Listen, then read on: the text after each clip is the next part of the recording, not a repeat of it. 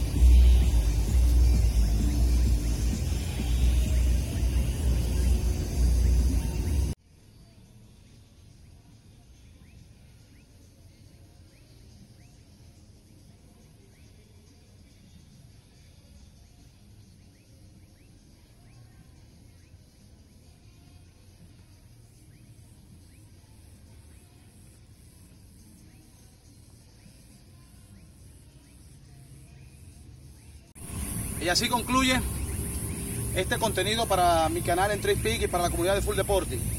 Espero y les guste y lo pongan en práctica para que vean los resultados.